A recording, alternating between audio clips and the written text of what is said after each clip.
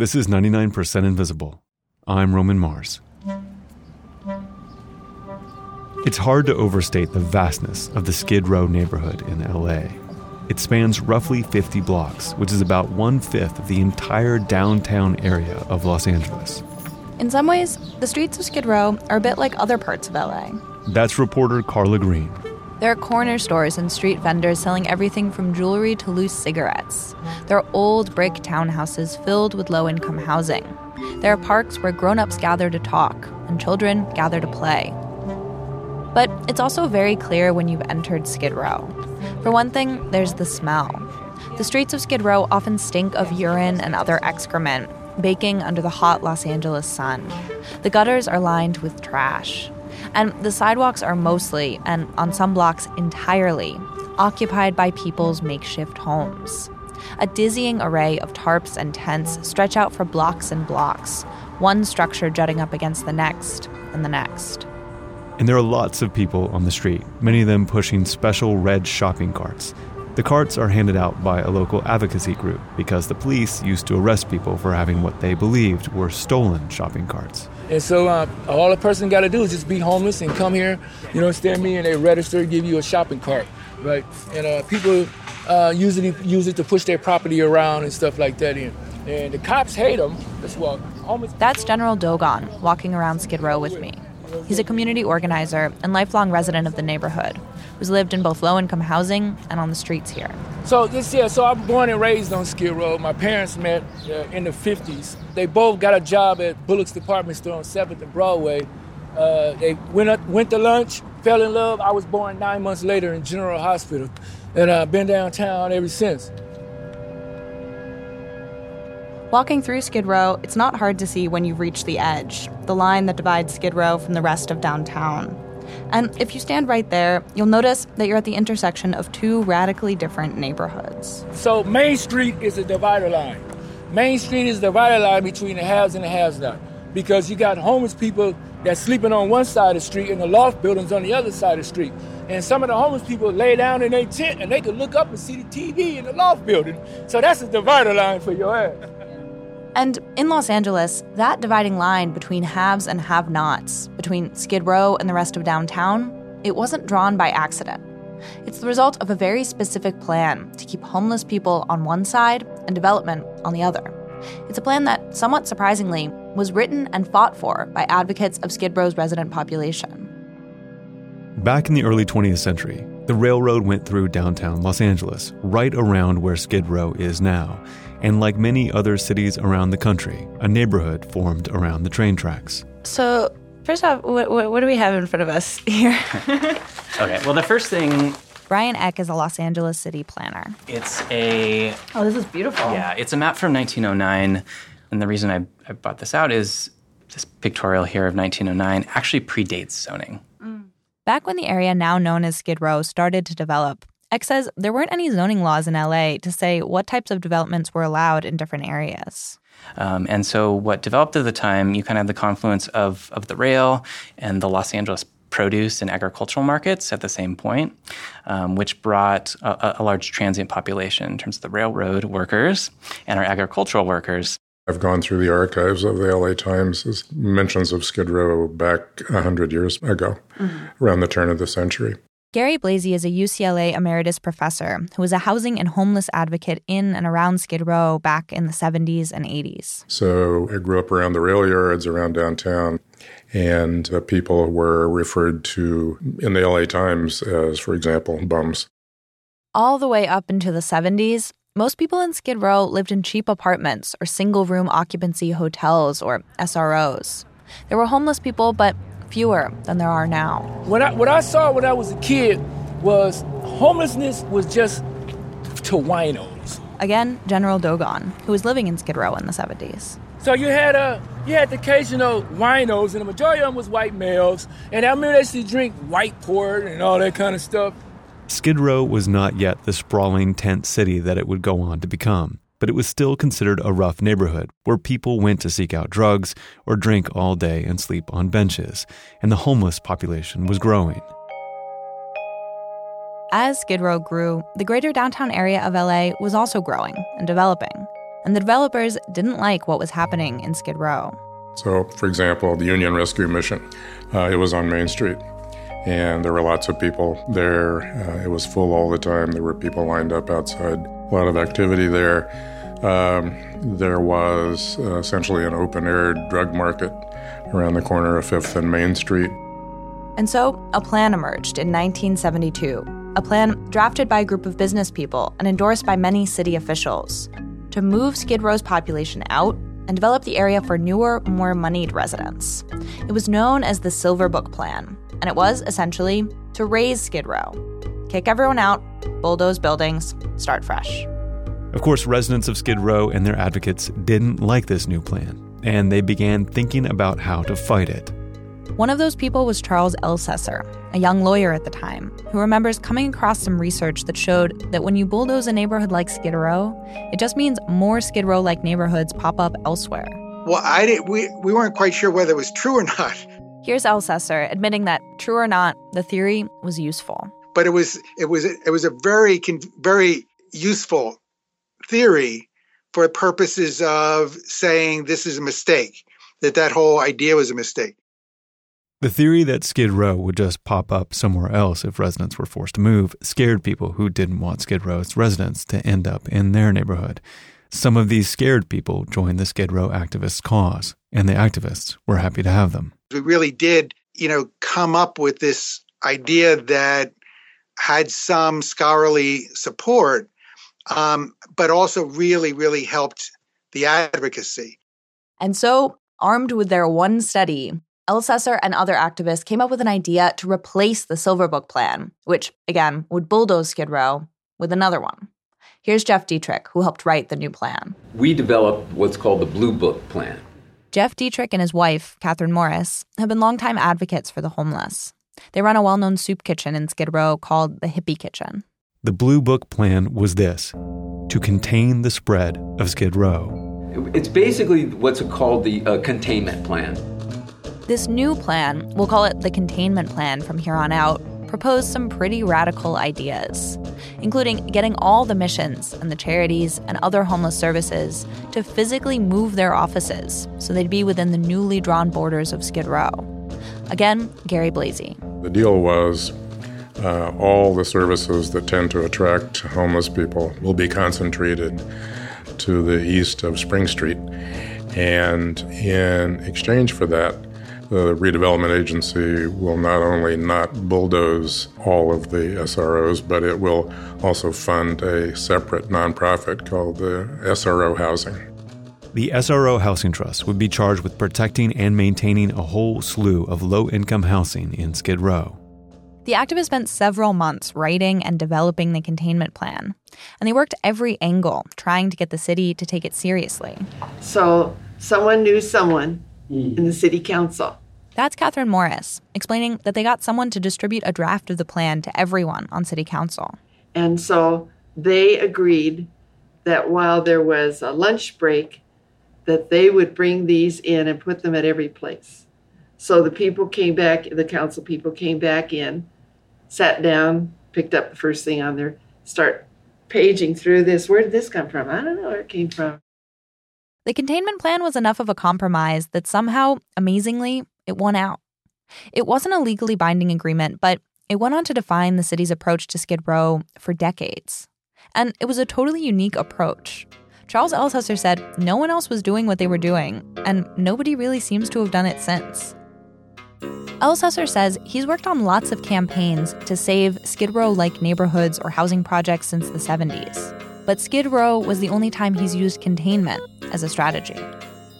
The containment plan made various suggestions on how to keep Skid Row types within the new borders of the neighborhood. There's a section of the plan called inducements that reads, with public restrooms, benches, and pleasant open spaces within the contained area of Skid Row, the residents might be inclined to confine their activities to the immediate area. That section would serve as a magnet to hold undesirable population elements in Skid Row, not against their will, but of their own accord.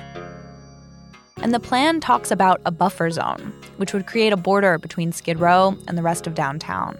Strong edges will act as buffers between Skid Row and the rest of Central City. When the Skid Row resident enters the buffer, the psychological comfort of the familiar Skid Row environment will be lost. He will feel foreign and will not be inclined to travel far from the area of containment. After the containment policy was officially adopted in 1976, the city started to implement it, including many of the meticulous and uncomfortable suggestions of how exactly to contain Skid Row's population, like the buffer zone. I don't remember how I know this, but I do remember learning it, is that some graduate students from USC were hired basically to shadow people living in Skid Row and to keep track on a map of where they went. And so the question was, how broad a buffer zone did you need? How far do people wander from Skid Row? And I think the determination was made that you need a buffer of about 2 blocks. The city also began using unpleasant design, like annoying bright lights on Skid Row's bordering streets, to keep homeless people from wanting to expand their territory. A Main Street always had the regular fancy lights, the old metal ones that bent down, and that was it. Again, General Dogon. And so when they start building the lofts on Main Street, they came specifically and they put these big-ass prison lights. I know prison lights when I see one, all right? They're about this big and they're brown. You can go over there and look at them. And that was targeting people who, like me, who come outside the SRO and smoke cigarettes, hang out in front of the building, or just talk. And then there were the more aggressive measures. If you stayed within the borders of Skid Row, Gary Blasey says, the cops might not bother you. But yeah, if you crossed over that border, then if you looked like you might belong on Skid Row, the cops were going to stop you. The containment zone made some practical sense, both for the city and the residents of Skid Row, but it's also an uncomfortable, dehumanizing idea. It's a warehouse zone. Warehouse is what? Is where you store shit, right? And so, the idea was to push all of the city of Los Angeles unfavorable citizens, right, in one general area. Elsesser, the lawyer who helped write the plan, says if the way it's written sounds unempathetic or even offensive, that's because they weren't trying to run a PR campaign. They weren't trying to change politicians' minds about Skid Row's residents. They were desperately, frantically trying to save Skid Row from being paved over. And containment was better than doing nothing. Here's Jeff Dietrich again, who co-authored the plan. It's spoken of rather derisively. Maybe we could have thought of a better name, but it's better than, the obliteration plan. Yeah, right. Yeah, exactly. In case you didn't catch that, he was saying it'd be better than an obliteration plan. For better or worse, over the course of just a few years, LA's Skid Row became the place to go if you were homeless in Los Angeles. Some hospitals would even discharge patients there if they didn't have a fixed address. If you out in South Central, or roundabout, there's very few service providers that give 24-hour access. There's no place, out in South Central or community where homeless people can go to and every day get 3 meals, be able to go take a shower, be able to go to these bathrooms, stuff like that. So all the services is concentrated in one area. So out in South Central, if you're homeless, it draws you to Skid Row. LA was funneling all of its homeless people to Skid Row, and in the 1980s, the homeless population of Los Angeles began to explode. Crack was decimating Black communities across the city, and many of these newly addicted people were going to Skid Row. Today, there's a new epidemic, smokable cocaine, otherwise known as crack, the most addictive form of cocaine. You see and hear a lot about the so-called crackdown on crack, but listen to the reality behind the flashy arrest. It is an explosively destructive and often lethal substance which is crushing its users. In the midst of the crack epidemic and the escalating war on drugs, Reagan aggressively cut back the welfare system, which drastically shrank the space between poverty and homelessness. Skid Row wasn't mostly white male alcoholics anymore. For one thing, it became overwhelmingly Black. You started seeing families in the streets. People who might have otherwise taken a room in single-occupancy hotels just couldn't afford them anymore. You couldn't live 2-3 days in a motel in LA with $200, So people like, well, hell, I might as well just keep my $200 and get a tent, what I mean, just crash out and save my money to eat on. Gary Blasey was a young advocate at the Legal Aid Foundation at the time. And he remembers that Skid Row was so crowded, it felt unsafe. It went from, you would see, a few people in a block to you would see 100 people on a block, meaning that basically people were shoulder to shoulder. And so the density was just, it was a completely insane place.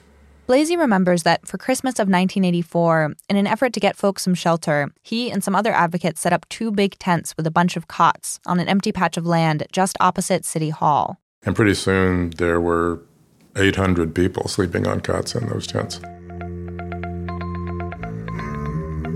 In the last couple of decades, conditions on Skid Row have changed a bit. There are fewer homeless people. They are no longer sleeping shoulder to shoulder on the street. But Skid Row has endured as a place for homeless people to live and find services, even as other Skid Row-style neighborhoods around the country were eaten up by gentrification and their residents were scattered around their respective cities. And over the years, the sense of community in Skid Row has only gotten stronger. The neighborhood's become not just a hub for social services, but for activism around poverty and homelessness. We always seen it as community, right? I get more, hey, how you doing, brother? What's up? Hey, how you doing, General Dogons? When I walk on this end, Skid Row, than I do when I walk on the yuppified side. They walk past you like they don't even see you. Some of them, a lot of them I know. They still don't wait. We don't have no animosity or nothing. This is a community down here. We work to make this a community. Apart from the containment plan, there's another major reason why Skid Row has not been taken over by new apartment buildings, and that's zoning. Aside from the single-room occupancy hotels and a bit of other low-income housing that was grandfathered in, most of Skid Row is zoned industrial rather than commercial or residential. Again, city planner Brian Eck. In the eastern half of Skid Row, where it is zoned industrial, that has precluded the expansion or the ability to create new housing there. But all of that could soon change. Los Angeles is currently undertaking a total rehaul of its zoning code, starting with downtown. And a lot of Skid Row that was formerly zoned industrial will probably be rezoned as mixed use. There are a lot of vacant buildings in Skid Row, and the city would like to make some of that real estate available for housing. Many residents of Skid Row would love to have new housing. They've been asking for it for years. Having more housing has been something that they have expressed as something that's critical for the neighborhood. Having grocery stores with, healthy and accessible and cheap food.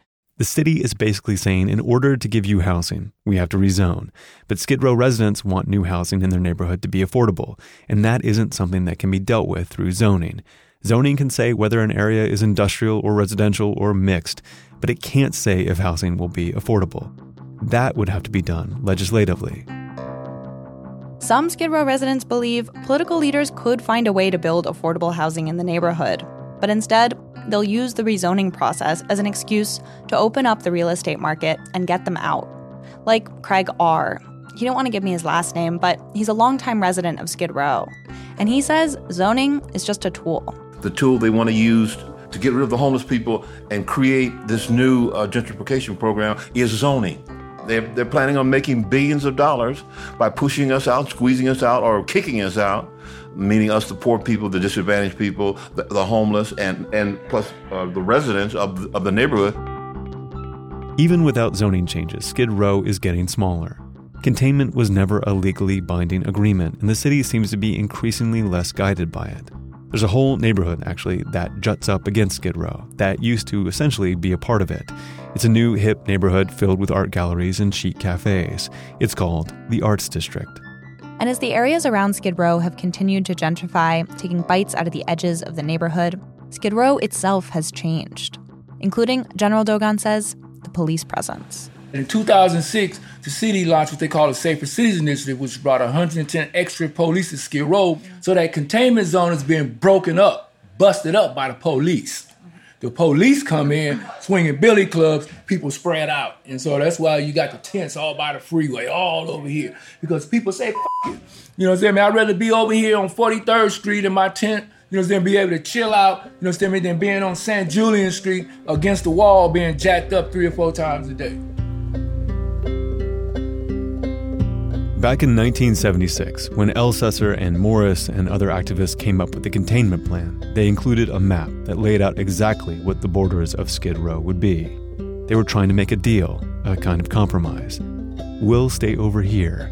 Just don't try to push us out with new development, and we'll stay contained. Everybody that signed up for housing is still on the street. That's right. Not here. Just a couple weeks ago, Skid Row residents and activists were out on the street fighting for those same borders, the ones from the 1976 Containment Plan, but with a different attitude. They're not trying to contain Skid Row, they're trying to contain development, or at least the luxury housing development that's currently being considered right at the edge of Skid Row. It's a 33-story high-rise apartment building, just needs approval from the local councilman to move forward. There are about 24 people at the protest, including General Dogon. This is ours. Don't build here, they're saying. Or else... We'll be back! We'll be back! We'll be back! We'll be back!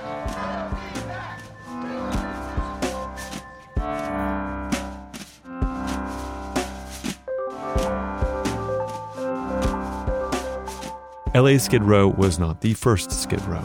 Avery Trufelman has a story of what is rumored to be the first use of the phrase, after this.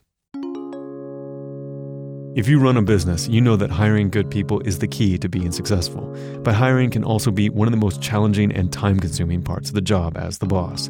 With ZipRecruiter, you can post your job to over 100 of the web's leading job boards with just one click. So you can rest easy knowing your job is being seen by the right candidates. Then ZipRecruiter puts its smart matching technology to work, actively notifying qualified candidates about your job within minutes of posting, so you receive the best possible matches. No wonder 80% of employers who post on ZipRecruiter get a quality candidate through the site in just one day. And the easy-to-use ZipRecruiter dashboard lets you manage your hiring process from start to finish, all in one place. Find out today why ZipRecruiter has been used by growing businesses of all sizes and industries to find the most qualified job candidates with immediate results. And right now, my listeners can post jobs on ZipRecruiter for free. That's right, for free. Just go to ZipRecruiter.com/99. That's ZipRecruiter.com/99. One more time. ZipRecruiter.com/99. ZipRecruiter, the smartest way to hire. In 2005, the American Dialect Society voted the word life hack as runner-up for the most useful word of the year. Life hacking is a shortcut or skill that increases productivity and efficiency. 2 years earlier, before it was even a word, a guy named Mike McDermott was busy launching one of the best life hacks ever. It was called FreshBooks. FreshBooks makes ridiculously easy-to-use cloud accounting software for self-employed professionals. Using FreshBooks, you'll end up saving about 2 days per month that you'd normally spend on paperwork and have more time to do really whatever you want. I suggest not doing work. That would be a good idea. That'd be a good use of those 2 days, just not doing anything. Use FreshBooks to create and send professional-looking invoices in about 30 seconds. With literally 2 clicks, you can set yourself up to receive payments online. Plus, you can take pictures of receipts on your phone and make claiming your expenses a million times easier. To be honest, that's really only a fraction of what FreshBooks can do. To get your full life hack on, FreshBooks is now offering an unrestricted 30-day free trial for all my listeners. Go to freshbooks.com/99pi and enter 99pi in the How Did You Hear About Us section. So I'm in the studio with Avery Trufelman, and coincidentally, you were doing a story in Seattle where you ended up on another Skid Row. And not just any Skid Row. It was maybe where the name Skid Row comes from. So if you go to Seattle and you go downtown, you will encounter a place called Pioneer Square, which is actually a triangle, and it is the tourist area. And Seattle used to be a really big logging town, and the mill used to be right downtown. So loggers would go up into the hills and chop down these massive, huge trees, and they'd lubricate them with fish oil and hook the logs up to teams of oxen and mules. And then would run the logs down this road over to the mill. Now, that would be called dragging or skidding the logs. Skidding the logs makes this road the Skid Road. It was called Skid Road with a D, according to my guide, Dean Najarian.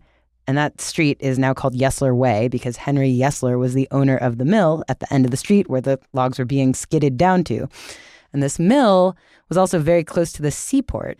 And so here in this part of town, you've got these sailors who are taking their shore leave, and then these loggers. There are like a lot of guys around, and they've got these hard jobs with long periods of downtime. They are looking for action and fun. Luckily, Seattle in this area, in the Skid Row, was here to provide. Before there was Vegas, Sin City was right here. A lot of bars, a lot of brothels. So this is the original Skid Row? Maybe. There were other towns, I have to confess, there were other towns that had skid roads as a functional term of the logging industry in other parts of the world. I don't know if those other skid roads also developed like bars and red light districts and, rough attitudes, but that's definitely what happened in Seattle. More about that in a future story. Cool. Thanks for stopping in. Yeah, thank you. 99% Invisible was produced this week by Carla Green. Mix and tech production by Sharif Yusuf. Music by Sean Rial. Katie Mingle is our senior producer. Kurt Kolstead is the digital director. Avery Trufelman played the voice. The rest of the team is Emmett Fitzgerald, Delaney Hall, Taryn Mazza, and me, Roman Mars. Special thanks to John Malpede and Henriette Browers of the Los Angeles Poverty Department.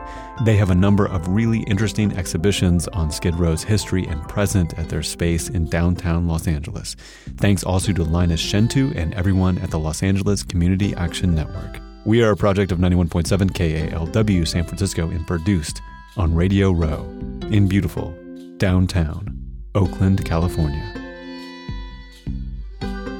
99% Invisible is part of Radiotopia from PRX, a collective of the best, most innovative, best-looking shows in all of podcasting. We are supported by the Knight Foundation and coin-carrying donors just like you. You can find this show and join discussions about the show on Facebook. You can tweet at me at Roman Mars and the show at 99pi.org. We're on Instagram, Tumblr, and Reddit too. But our true home on the web is 99pi.org.